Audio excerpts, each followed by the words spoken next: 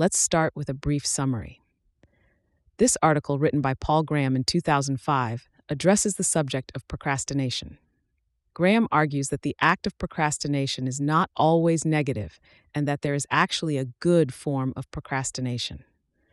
Good procrastination involves putting aside unimportant tasks to focus on significant and large projects. While Graham acknowledges that focusing on large projects can be difficult, he argues that this type of work is the most impressive and productive. He also notes that managing procrastination and working on large projects carries the potential to accomplish more work and achieve greater success. Before we dive in, I want to share a quick note about how this podcast is created.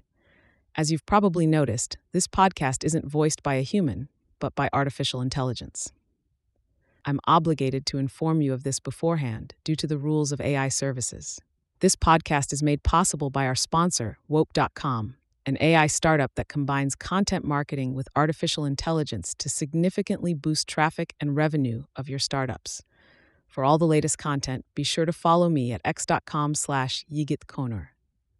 Now, let's turn our attention back to the essay, The Pros and Cons of Procrastination, a Comprehensive Review. Original title, Good and Bad Procrastination. Date, December 2005. The most impressive people I know are all terrible procrastinators. So could it be that procrastination isn't always bad? Most people who write about procrastination write about how to cure it, but this is strictly speaking impossible. There are an infinite number of things you could be doing. No matter what you work on, you're not working on everything else. So the question is not how to avoid procrastination, but how to procrastinate well. There are 3 variants of procrastination, depending on what you do instead of working on something. You could work on A, nothing, B, something less important, or C, something more important. That last type, I'd argue, is good procrastination. That's the absent-minded professor who forgets to shave or eat, or even perhaps look where he's going while he's thinking about some interesting question. His mind is absent from the everyday world because it's hard at work in another. That's the sense in which the most impressive people I know are all procrastinators. They're type C procrastinators. They put off working on small stuff to work on big stuff. What's small stuff? Roughly, work that has 0 chance of being mentioned in your obituary. It's hard to say at the time what will turn out to be your best work. Will it be your magnum opus on Sumerian temple architecture or the detective thriller you wrote under a pseudonym? But there's a whole class of tasks you can safely rule out. Shaving, doing your laundry, cleaning the house, writing thank you notes, anything that might be called an errand. Good procrastination is avoiding errands to do real work. Good in a sense, at least. The people who want you to do the errands won't think it's good, but you probably have to annoy them if you want to get anything done. The mildest seeming people, if they want to do real work, all have a certain degree of ruthlessness when it comes to avoiding errands. Some errands, like replying to letters, go away if you ignore them, perhaps taking friends with them. Others, like mowing the lawn or filing tax returns, only get worse if you put them off. In principle, it shouldn't work to put off the second kind of errand. You're going to have to do whatever it is eventually. Why not, as past due notices are always saying, do it now? The reason it pays to put off even those errands is that real work needs 2 things. Errands don't. Big chunks of time and the right mood. If you get inspired by some project, it can be a net win to blow off everything you were supposed to do for the next few days to work on it. Yes, those errands may cost you more time when you finally get around to them. But if you get a lot done during those few days, you will be net more productive. In fact, it may not be a difference in degree, but a difference in kind. There may be types of work that can only be done in long, uninterrupted stretches when inspiration hits, rather than dutifully in scheduled little slices. Empirically, it seems to be so.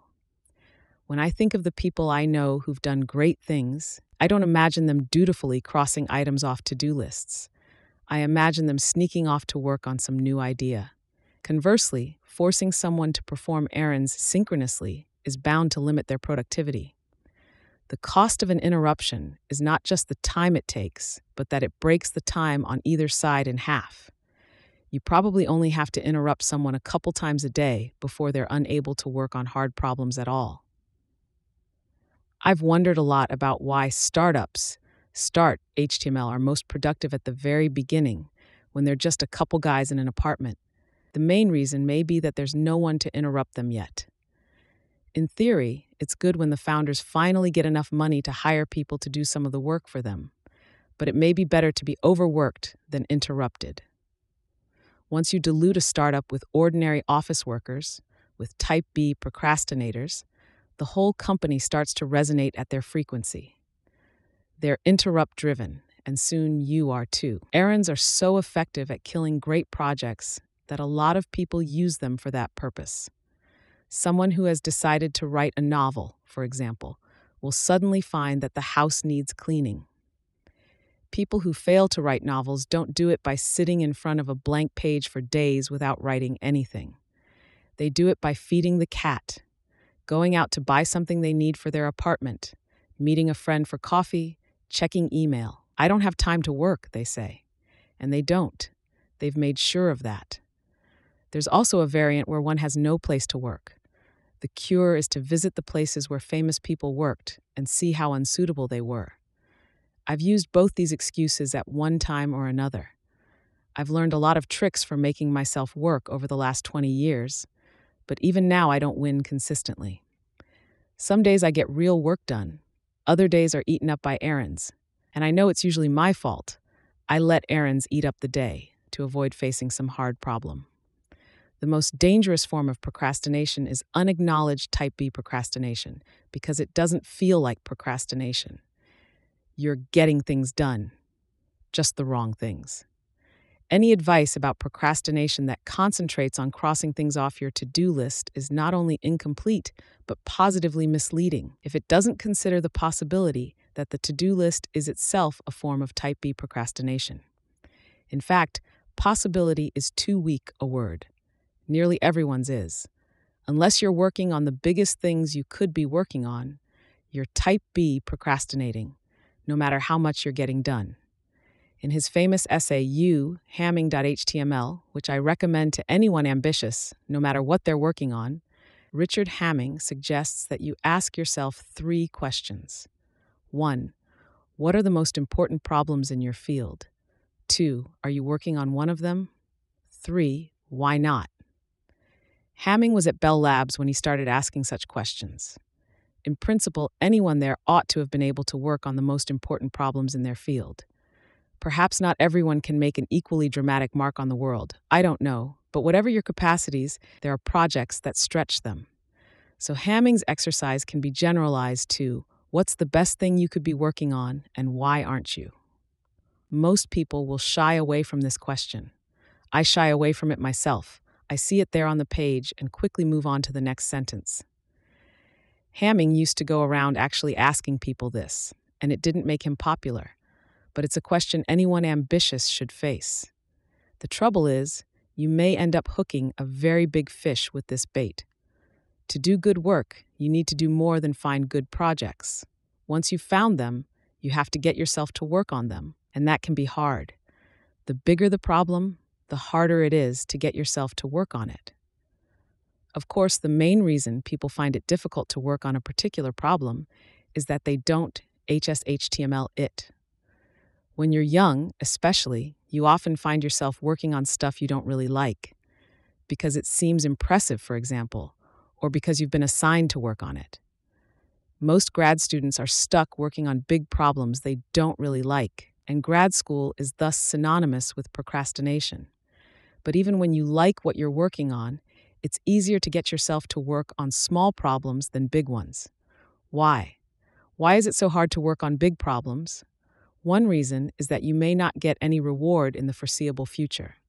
If you work on something you can finish in a day or two, you can expect to have a nice feeling of accomplishment fairly soon. If the reward is indefinitely far in the future, it seems less real. Another reason people don't work on big projects is, ironically, fear of wasting time. What if they fail? Then all the time they spent on it will be wasted. In fact, it probably won't be, because work on hard projects almost always leads somewhere. But the trouble with big problems can't be just that they promise no immediate reward and might cause you to waste a lot of time. If that were all, they'd be no worse than going to visit your in-laws. There's more to it than that.